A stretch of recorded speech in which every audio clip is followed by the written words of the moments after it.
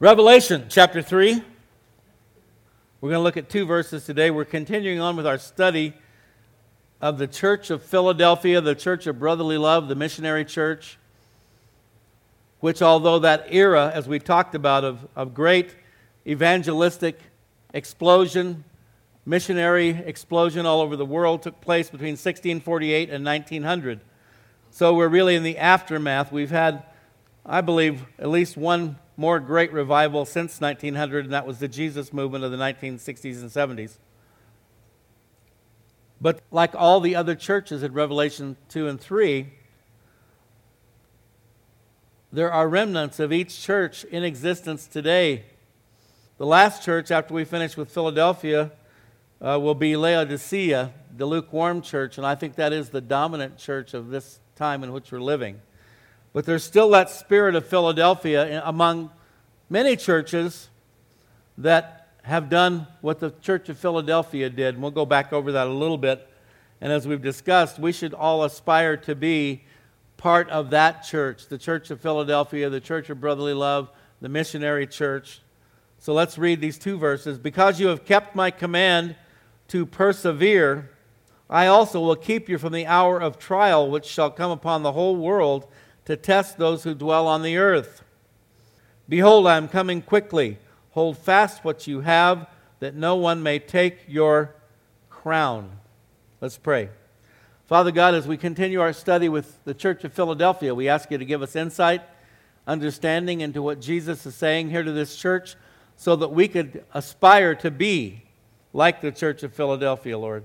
Bless this time of Bible study now, we pray in Jesus' name. Amen. Because you've kept my command. This is where we left off last week. We talked about the fact that life is all about choices. And of course, the enemy's strategy is to try to convince us, again, really no matter what ethnicity we are, what social background we're from, his goal is to convince us that we are victims, that we don't have any control over our lives. We are just propelled along by an ongoing set of circumstances and situations over which we have no control. That's a lie from the enemy. We can make choices, good or bad. And I've said for many years, God empowers right choices. Sometimes we're afraid to make the right choice because we're afraid that we won't be able to follow through on it, or that something will hinder us. Someone or something will get in the way of that right choice that we're trying to make. But I believe with all my heart, and I think it's a biblical belief, that God empowers right choices. That when we make good decisions, when we make right choices, which again means we're being guided and directed by the truth of God's Word and the power of His Holy Spirit, that He will empower us and enable us. The Bible tells us He works in us both to will and to do according to His good pleasure. He gives us the desire, the will, and then He enables us to follow through with it. And so part of His commendation here to the Church of Philadelphia, because you've kept my command to persevere. So another thing we know about these Christians in the Church of Philadelphia, they're in Asia Minor, modern-day Turkey, they made the right choice. They chose to obey God. And you see, when we talk about being created in His image, that's part of what it means, that we're created with a capacity for choice, for free will. We are not robots. God created us out of love. He wants to have a love relationship with us, an eternal love relationship. He created us so that He could have a forever family. But as you and I know, we don't want somebody to love us because they're being forced to. That's not real love, is it? It has to be voluntary. It has to be by your own choice, your own free will. We are created in His image because our God has a free will. And we have a free will. The difference, of course, between us and God is that God always makes the right choice, right? John 15:16, Jesus says, "You did not choose me, but I chose you." Wow.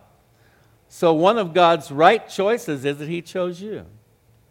And someone has said Well, what if, I'd like to be a Christian, I'd like to know God, but what if I haven't been chosen? Pastor Chuck Smith talked about this. Because you see, with Calvinism, it says you don't really have a choice. You're predestined. It's been predetermined. And so whether you want to be saved or not, you will be saved. It's called irresistible grace in the Calvinistic doctrine and theology. And really, so if you're not chosen, then sorry, Charlie. Too bad for you. It's just not biblical. You've heard me talk about it before. What makes us like God is that we do have a free choice. We do have a free will. And I've said before that where God's sovereignty and man's free will intersect, that is predestination, that is election. Because God knew before the foundations of the earth, every human being that would ever acknowledge Him, receive Him, believe in Him, and therefore He foreordained and chose those before the beginning of time who would choose Him. Doesn't that make sense? There's no sense choosing someone you know is not going to choose you. I've had people tell me before, well, God told me I'm supposed to marry this person. The only problem is He didn't tell the other person.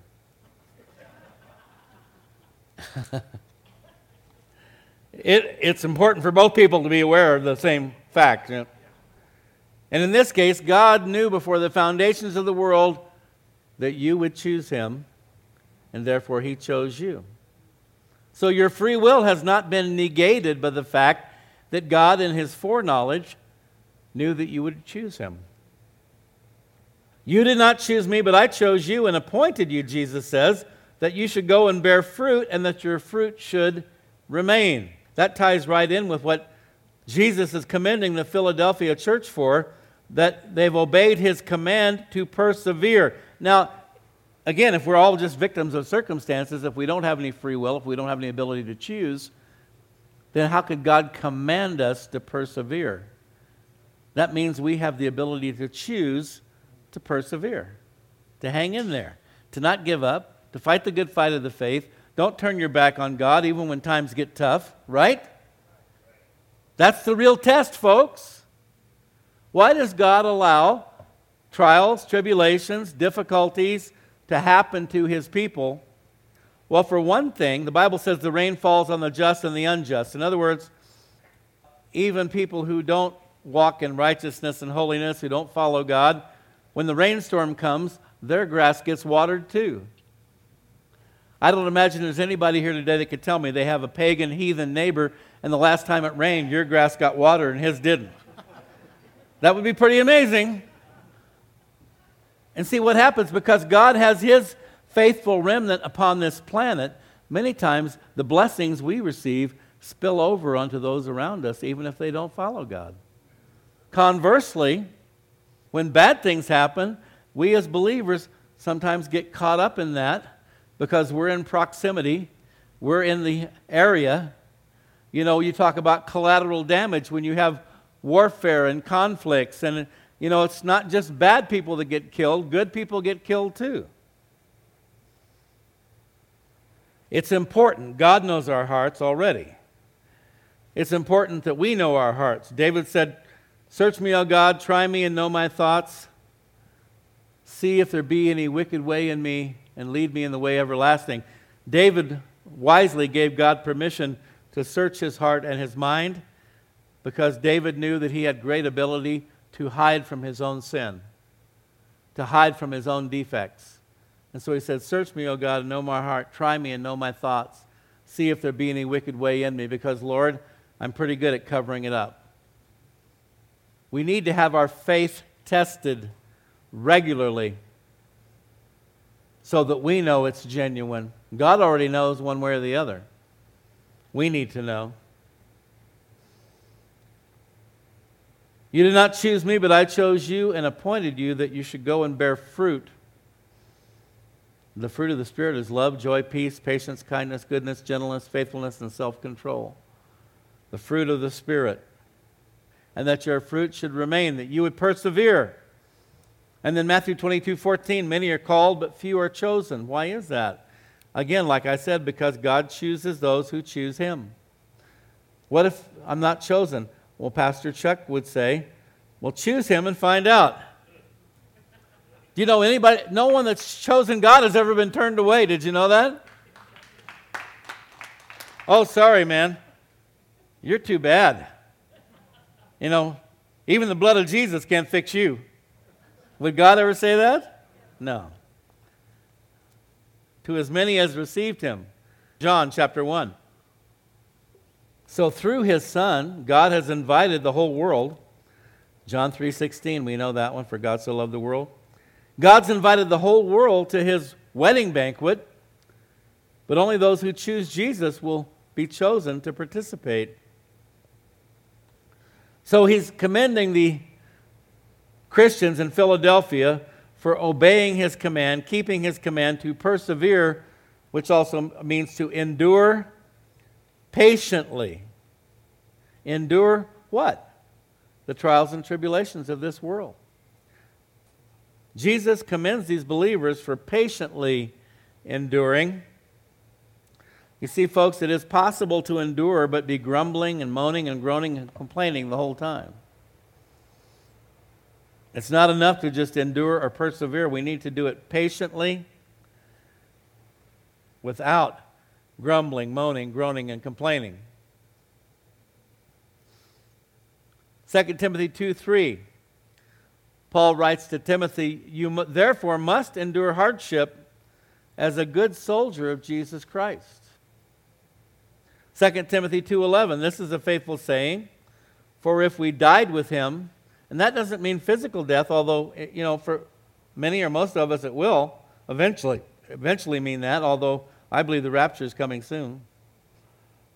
If we died with him, in other words, Paul said, I no longer live, Christ lives in me. I've crucified my flesh. And that's what baptism represents. As you go under the water, that's your burial. That's the death and burial of the old you, and as you come out, representing the new you in Christ. If we died with him, past tense, when you received Christ, now you may not have known this, we pastors, teachers, preachers aren't always as good as we should be at explaining these things to new believers, but when you accepted Christ, the idea was that you are receiving new life in Christ, but at the same time, you're giving up your old life, you're forfeiting your old life, you're dying to self. So Paul says it in the past tense, if we died with him when we received Christ, we shall also live with him. Is Jesus alive? Is he alive forevermore? Is he seated at the right hand of the Father? Paul says, if we died with him, past tense, we shall also live with him forever in paradise with the Father, Son, and Holy Spirit. If we endure, we shall also reign with him. Persevere, endure, hang in there to the very end, till the day that you die and go to meet the Lord, or the day that he calls us home in the rapture. If we deny him, he also will deny us. Jesus said, if you deny me before men, I will deny you before my Father and all the angels in heaven. And there's a big battle on right now, even within the so-called Christian community, about should we use the name Jesus? That's offensive to a lot of people. We've talked about this, how military chaplains, police chaplains, and different ones have been specifically ordered not to pray any prayers in Jesus' name. There was a lot of in Jesus' name prayers at the Republican National Convention. I don't know if you noticed. See, again, pastors shouldn't be political or partisan or whatever. But you know what? Whoever stands for God, I stand with them. Does that mean they're perfect? No. There are no perfect people. There are no perfect political parties. There are no perfect human governments. But it just so happens that even though our system of government, our nation, because it's run by human beings, is flawed, it still happens to be the best in the world. And we'd like it to stay that way. We'd like it to stay that way. If we deny him, he will also will deny us. One of the things, remember, we saw last week the Church of Philadelphia was commended for upholding his name. They were not ashamed or embarrassed of the name of Jesus. But a lot of people are opting for a more generic term like the cosmic consciousness. You know, the man upstairs, the old man in the sky, the man in the moon. God in fact, the enemy is always trying to pervert and pollute anything and everything attached to the God of the Bible, the God of Abraham and Isaac and Jacob, the creator of all things. So, one of the most recent perversions, at least in modern times, in our world that we live in, is to say that Allah and God are one and the same. Oh, they're just saying God is greater. Not God is. Did you know Allahu Akbar does not mean God is great?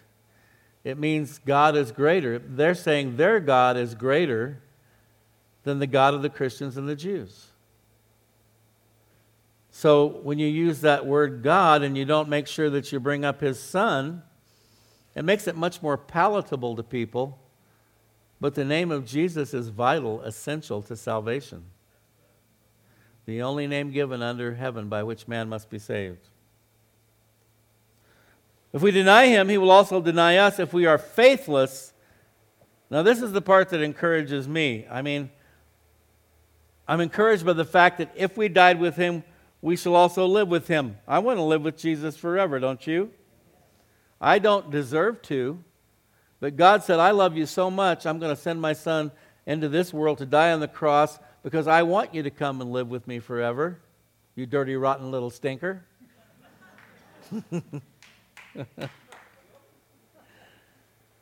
And I'm going to send my Son to die in your place. I'm encouraged by the fact that if we endure, we shall also reign with him. Again, I don't deserve to reign with Christ, but because of God's love and grace and mercy and forgiveness, if I endure, if I hang in there, which doesn't mean that I'm saved by my own good works, it means that if I'm truly saved, I will endure, I will persevere. I'm not going to just follow God for 6 months or a year or 5 years or 10 years. I'm going to follow God for the rest of my life. That's what it means to endure. You don't turn to the left. You don't turn to the right. You don't go from being a Christian to being a New Ager to being a Buddhist. And there are people that have done all that. Well, I explored those things in my youth, but I found out it was all a bunch of baloney. I found that only Jesus is the real deal. Only the God of Abraham and Isaac and Jacob is the real deal. I'm not going to waste my time with all that other malarkey. I'm challenged. I said I've been encouraged by these things. I'm challenged by this statement. If we deny him, he will also will deny us. So therefore, I'm never going to deny the name of Jesus. I'm not going to do it. And there have been many Christian martyrs down through the centuries who have been challenged in that very thing. Deny Jesus and we'll let you live. Sorry, can't do it. It's okay, I go to a better place, right? And I'm very encouraged by verse 13. If we are faithless, you see there's a difference between denying him, which results in him denying us, but let's be honest, there are times when all of us have experienced being faithless, right? Jesus even said to the disciples, the apostles, the ultimately became the apostles, "O ye of little faith." It's part of our flawed, frail human nature that there are times we have difficulty mustering up faith. But that's different than denying him. And he says if we're faithless, he remains faithful. I'm very encouraged by that. It doesn't say if we are unfaithful, but it says if we are faithless, or if we're having a moment of crisis in our faith, we're not denying him, we're still persevering, we're still enduring, but at the moment we're having a hard time mustering up enough faith to deal with a certain situation. God will come in like a flood and he will give us that faith, but even if we're faithless, he remains faithful. He cannot deny himself. What does that mean? Because when you're born again, when you're filled with the Spirit of God, you now have his DNA. You're his child. He cannot deny himself. He will not deny you unless you deny him. But if you're faithless, that's okay. You'll get over it. You'll get past it. He will help you, and he will not deny you because you are part of him now, and he's part of you. I think that's awesome. See, we have what they call fair weather friends, right? They're your bosom buddy till something bad happens, and then they're nowhere to be found. God's not like that. He's right there every step of the way. 1 Peter 2:20, for what credit is it if when you are beaten for your faults, something you did, you take it patiently? Oh, well, I'm enduring patiently for the Lord. Really? How big of you? How godlike of you? You deserve the punishment that you got. There's no credit there. But when you do good and suffer, and we're certainly seeing more and more of that in our world today, we know that people in various parts of the world have suffered for their faith for thousands of years. But it's encroaching into our Western world, persecution, and it's getting stronger all the time. When you do good and suffer, you didn't do anything worthy of punishment, but somebody's coming after you anyway. If you take it patiently, he's commending them for enduring patiently, persevering patiently, knowing that no matter what's happening, God's in control. He's allowing it, and whatever, even if the devil intends it for bad, for evil, God intends it for good.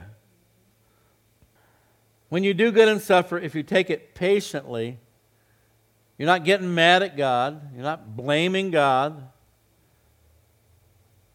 or anyone else for that matter. You take it patiently. This is commendable before God. So this is the kind of thing the Church of Philadelphia is being commended for. Difficulty will come our way no matter what. Every one of us at some point in some way will experience trials and tribulations in this life. The point is, will we endure them patiently? Will we persevere? Because there's commendation from the Lord for that. The goal for every believer should be to endure, to finish the race, to complete the task. Acts 20:24, Paul says, none of these things move me, nor do I count my life dear to myself, so that I may finish my race with joy and the ministry which I received from the Lord Jesus to testify to the gospel of the grace of God. The way to finish our race with joy is to not be moved by these things. Paul went through things that you and I can't even hardly imagine. The stonings, the beatings, the shipwreck, the arrest and so forth, the incarceration, being hauled before the Emperor Nero and so forth, ultimately, of course, taking his life. But he says, none of these things move me, nor do I count my life dear to myself. When we get too enamored with our own life here on earth, and we get our eyes off of eternity, it's very difficult to finish our race with joy. Colossians 4:17, he sends a message to Archippus, or Archippus. Take heed to the ministry which you have received in the Lord, that you may fulfill it. It's sad how many people have started off well, made a commitment to Christ, began to follow Him, live for Him, but along the way they've gotten sidetracked, they've gone distracted, perhaps they've gotten mad at God, they blame God for these things that happen in everybody's life. Certainly the death of a loved one is a tragic and traumatic thing, but at the same time, I'm rather shocked at how upset people get when we all know that everybody dies, right? Why are you so shocked, so surprised? It's really all about, you didn't want it to happen, you didn't want it to happen now, but guess what? It's not under our control. It's appointed for man once to die and then the judgment. God is the giver of life, and He's the one who decides when it's time for this life and this world to be over. And it's not our place to question Him. But here's a wonderful promise, folks, we're coming up on here. I also will keep you. because you've kept my command to persevere, to endure patiently, I also will keep you from the hour of trial. Now, what's interesting here, even though this was written, spoken by Jesus, passed on to John, the Revelator, this is a promise concerning the hour of trial that's coming upon the whole world to test this world.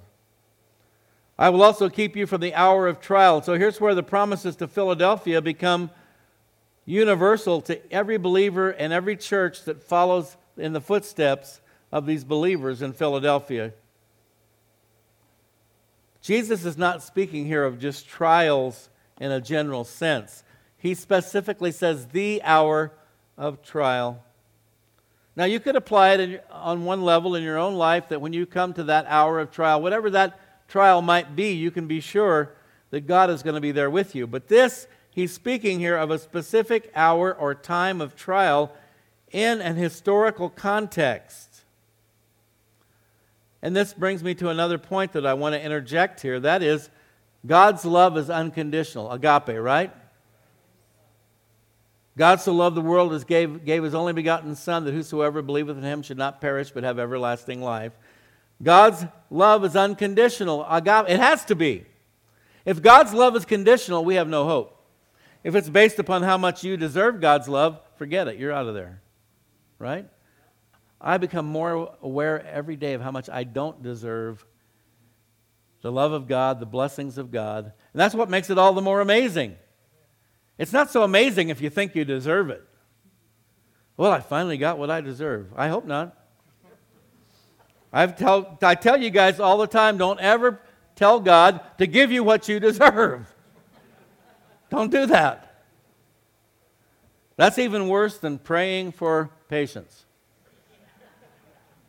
You don't need to pray for patience. God is determined to work patience into you.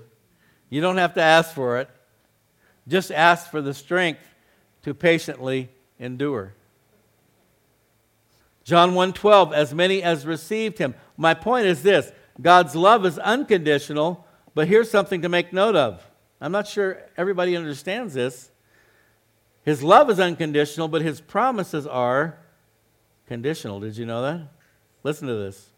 John 1:12, as many as received him, to them he gave the right to become children of God, to those who believe in his name. So there's a condition. In order to become a child of God, you must receive him. That's your choice. We've talked about choices. God will not force you. It's your choice. You can choose Jesus, you can choose life. Or you can reject Jesus, and essentially, whether you know it or not, you're choosing death. It's conditional. God will not force salvation upon you. It has to be your own choice. John 15:7, if you abide, which means to remain, this goes right along with endurance and perseverance. If you abide or remain in me, well, I used to be Christian, but I just kind of outgrew that. Really? Wow. That's amazing. If you abide, if you remain in me, and my words abide or remain in you. That's why we emphasize the regular reading, meditation, study of the Scriptures. Because the way that we're able to abide or remain in Christ is by hiding his word in our hearts. David said, thy word have I hid in my heart that I might not sin against thee. The more of God's word we get into our hearts and minds, the more we are able to overcome and conquer sin. If, there's a condition here, if you abide or remain in me, my words abide or remain in you, then you will ask what you desire and it shall be done for you. A lot of people like to just read the last part, this part. Ask what you desire and it shall be done for you. Here it is right here, God. You've got to do it. Really? Wait a minute. It's conditional. Because if you abide in him or remain in him and his words or abide or remain in you, you're not going to ask for stupid stuff. You're not going to ask for fleshly stuff. because you're filled with Him, you're filled with His Word, and so your requests will be godly requests, which He will lovingly and willingly grant. Does that make sense? If you're asking God and praying to God that so-and-so will get divorced so you can marry them, people do stuff like that, you know. You're laughing, but it really happens. Or like we talked about earlier, praying that someone would die. I hate to tell you, believers, Christians shouldn't pray like that. That's like witchcraft. Do you know that? And the Bible condemns witchcraft.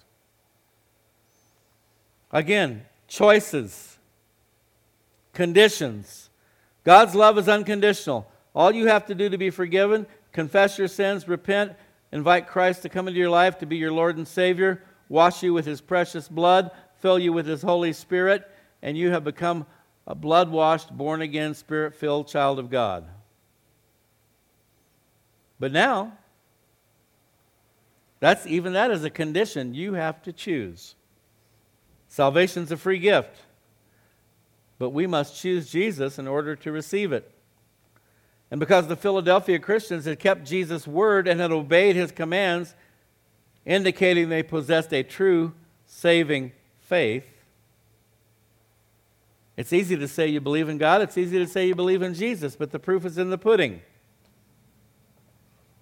Do you keep His word, which means you don't throw it away, you don't ignore it, you keep it, you read it, you feed upon it, you let it penetrate your heart and your mind.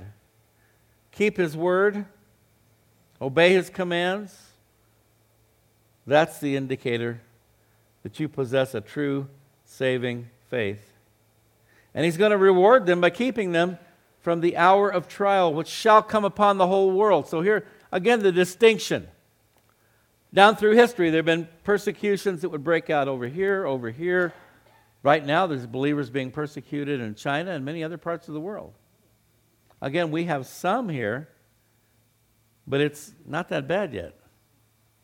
Some have been affected more than others. Might have lost a job. Might have had some friends turn their backs on you. There's a few that have been physically accosted, but we haven't experienced near the level of persecution that believers in other parts of the world have. But this hour of trial that Jesus is referring to is going to come upon the whole world, worldwide, universal. And this is the first time in human history where we've been in a situation where that could happen.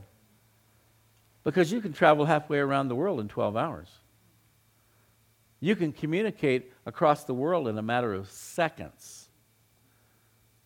A worldwide persecution can be unleashed in moments. Do you realize that? And the more control they have over us.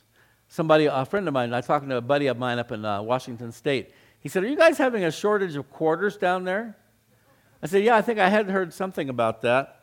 And he said, "Yeah, they're worried about virus transmission through money, so they haven't been minting any quarters. And I guess the coronavirus only lands on quarters. I don't know." But you probably already know this, but there is a concerted effort to do away with all cash, right? That everything will be electronic. And they already have that in some countries. China, for one, has gone almost completely cashless. I don't know about you guys. It makes me a little nervous to not be able to get my hands on any cold, hard cash. That everything's in a little chip that can be controlled and manipulated by the banking system, by the government. And they're already doing that. If you make any kind of a sizable deposit or withdrawal, it's happened to my wife more than once. She got an inheritance at one point. They want to know where you got the money, what are you going to do with it, blah, blah, which is really none of their business. The problem is it is now their business. And so that's what's coming. You guys all know that in Revelation 13 it talks about a one world government, a one world monetary system, and a one world religion. We're almost there. We're getting closer and closer and closer. The trial, the hour of trial which shall come upon the whole world. Again, there have always been trials and tribulations upon the earth, but this is the hour of trial, a very special and specific time, and it's going to be worldwide or universal, just like Noah's flood, water covered the entire planet, and there's archaeological and geological evidence of that everywhere. Did you know that? You know what I love? We hear all this talk about you have to trust the science. Which science would that be? Would that be the same scientists that tell us we evolved from a blob of snot oozing up out of the water? Or we evolved from monkeys? And do you know Darwinism's been totally discredited? But that hasn't stopped the scientists from teaching it, promoting it, in some cases believing it. I'm sure there's a lot of them that don't really believe it. The problem is if they say that it's not true, then what are they going to do with God? Right? Oh my goodness, if we didn't evolve, then that means there really is a God. We can't have that.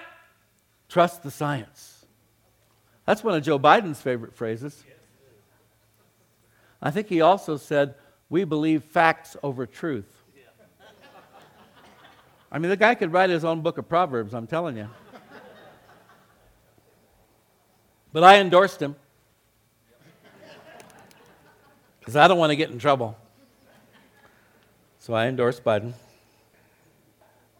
Luke 17:26 and 27, as it was in the days of Noah, again, you got to believe that really happened. I do, don't you?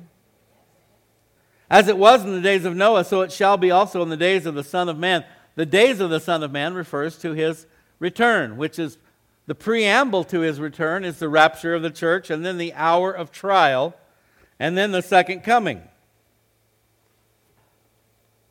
They ate, they drank, they married wives, just normal, everyday routines. They were given in marriage until the day that Noah entered the ark. They weren't paying any attention, in other words.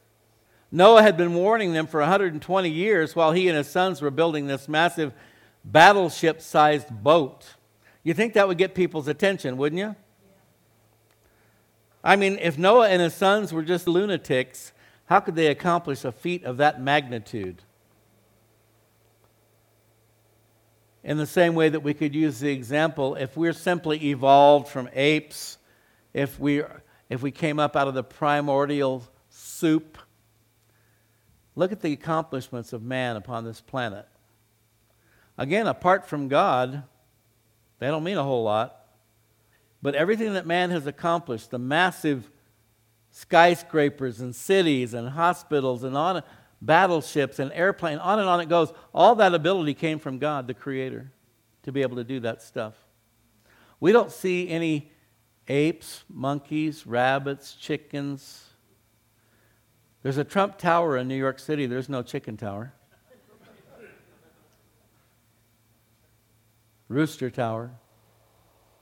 Giraffe Tower.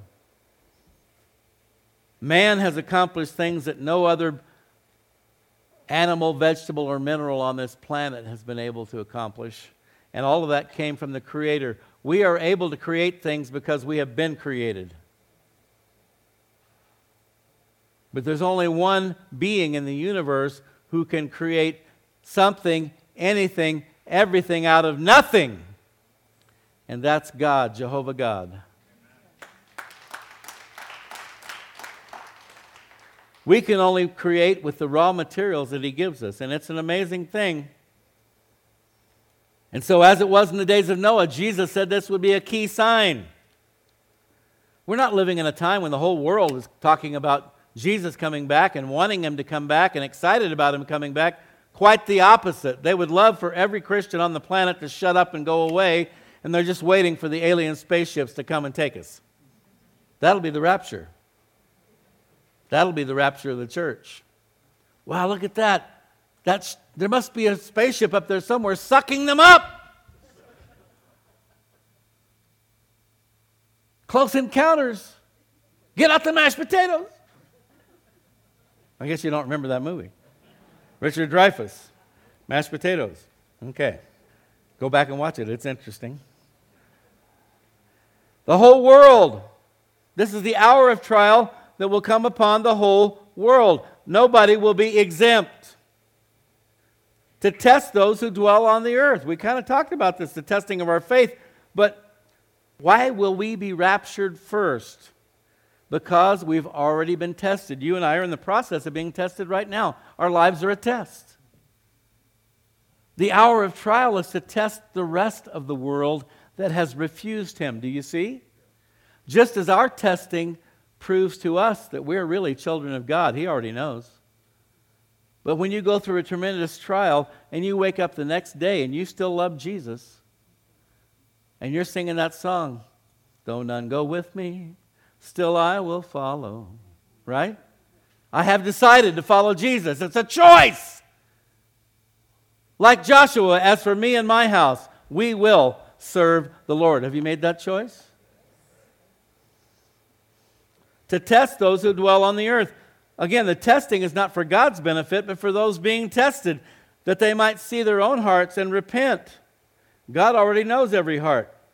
And this great worldwide testing that we call the tribulation, the 7-year tribulation, will prove that God is justified in bringing judgment on the earth. Why? Because the vast majority of people will still reject him. 7 years of tribulation, 7 years of testing. And instead of turning to him, they're going to say, let the rocks fall on us that we might die. They would rather die than turn to God. And God will expose their hearts and prove that he is totally justified in judging this world.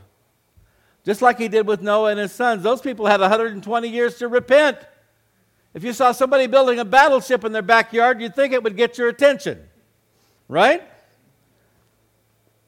This great worldwide testing will prove that God is justified in bringing judgment upon the earth, and those who have given their lives to Christ have been forgiven. Jesus has been judged in our place.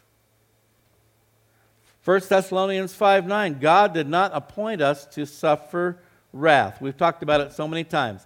There's a difference between trials and tribulations and wrath, persecution and wrath. God allows his people to be persecuted for our own strengthening, our own building up of our faith, our testing of our faith. He allows persecution. He allows trials and tribulations, but wrath is always reserved for the unbeliever. God did not appoint us to suffer wrath, but to obtain salvation through our Lord Jesus Christ. Now I want to quote J. Vernon McGee, the late great J. Vernon McGee. He said, "This is the promise that is the hope of the church." Actually, the church is not looking for the great tribulation period. Nowhere are you told that you are to gird up your loins, grit your teeth, clench your fist, because the great tribulation is coming and you're certainly going to go through it. Now, one thing I've experienced in my own life, God always gives us warnings.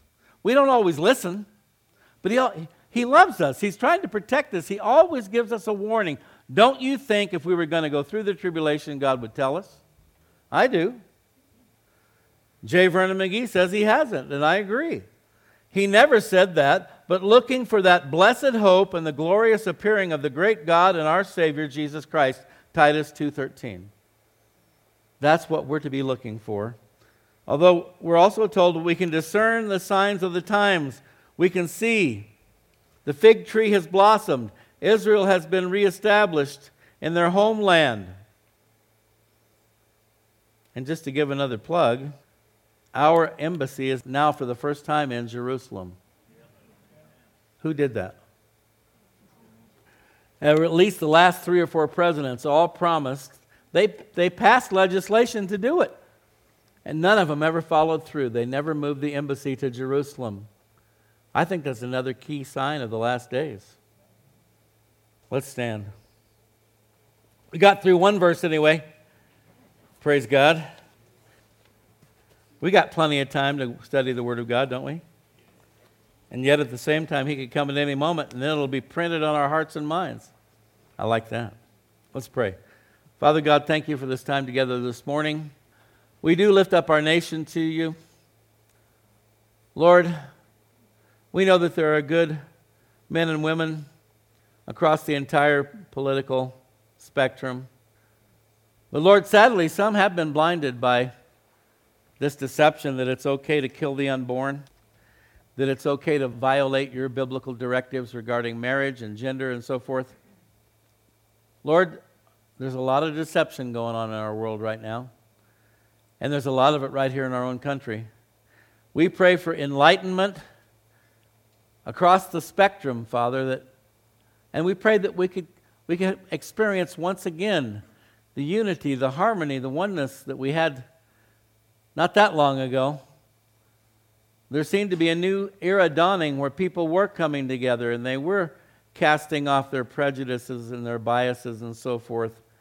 And then some people came along and decided it would be better to tear us apart and divide us up so that they could conquer us. It's called divide and conquer. Lord, pour out your Holy Spirit upon our land. Please guard and protect our leaders, those who look out for us. And Lord, for those that don't look out for us, we pray that they might find another occupation. Lord, it's all in your hands. It's all according to your plan. It's all according to your will. We pray for your will to be done. But Lord, we love this nation that you've blessed us with and blessed us to be a part of. Our hope and our prayer is that there could be a return to you, Lord, that many, many people would turn back to you, cast off their divisiveness, their anger, their hatred, their bitterness, and come together in a spirit of unity and love. But Lord, help us to never misconstrue unity and love, harmony for compromise and capitulation. Give us the strength to stand firm, but to be your ambassadors right where you've placed us, that we could show those around us your love while at the same time taking a firm stand for your truth. Before we close, I just want to ask anyone this morning who needs prayer, if you'd raise your hand, lift your hand up so we can pray for you. God knows your heart. He knows what's going on. It could be a health issue. It could be a monetary issue. It could be a relationship issue, a job issue. God knows. He sees your hand right now, as do I. Father, we lift each one of these up to you, God. And Lord, I pray that you'd encourage them, first of all. Lord, you are alive and well. We're not praying to a dead God. We thank you for that. You're alive. You hear our prayers. You do care about us. You love us. You proved it when you sent Jesus to die on the cross. You love us more than anyone else. You are our loving Heavenly Father. So I lift each one of these up to you now. Lord, you know what their requests are, whether it's a health problem, a monetary problem. Lord, you've promised if we would seek first your kingdom and your righteousness that all these things would be added unto us. I pray, God, that you would remove and relieve and release any and all anxiety that any one of these folks is experiencing right now. Lord, you promised that you would give us the peace that passes all understanding if we would bring everything to you in prayer and supplication with thanksgiving, make our requests known unto you. And Lord, we are thankful. Lord, sometimes we get caught up in the trials and tribulations of the moment and we forget to thank you. But we do thank you this morning for all the blessings, all the things you've done for us. And we thank you most of all for salvation through Jesus Christ. But God, please hear their cry, hear their prayers, whether it's for them or someone else. Lord, we pray for those that we are in relationship with, family, friends, neighbors, relatives, co-workers that need Jesus. Lord, we do pray that you would cause people to return to you, Lord, or if they've never been there, to come for the first time. But Lord, bless each one this morning that's raised their hand. May they go from here today comforted, encouraged, strengthened, knowing that your answers are coming. We must endure patiently. Lord, it may not come in the very moment that we want it to come, but we can trust you. You're the lover of our souls. Bless each one, Father, I pray in Jesus' name. Amen.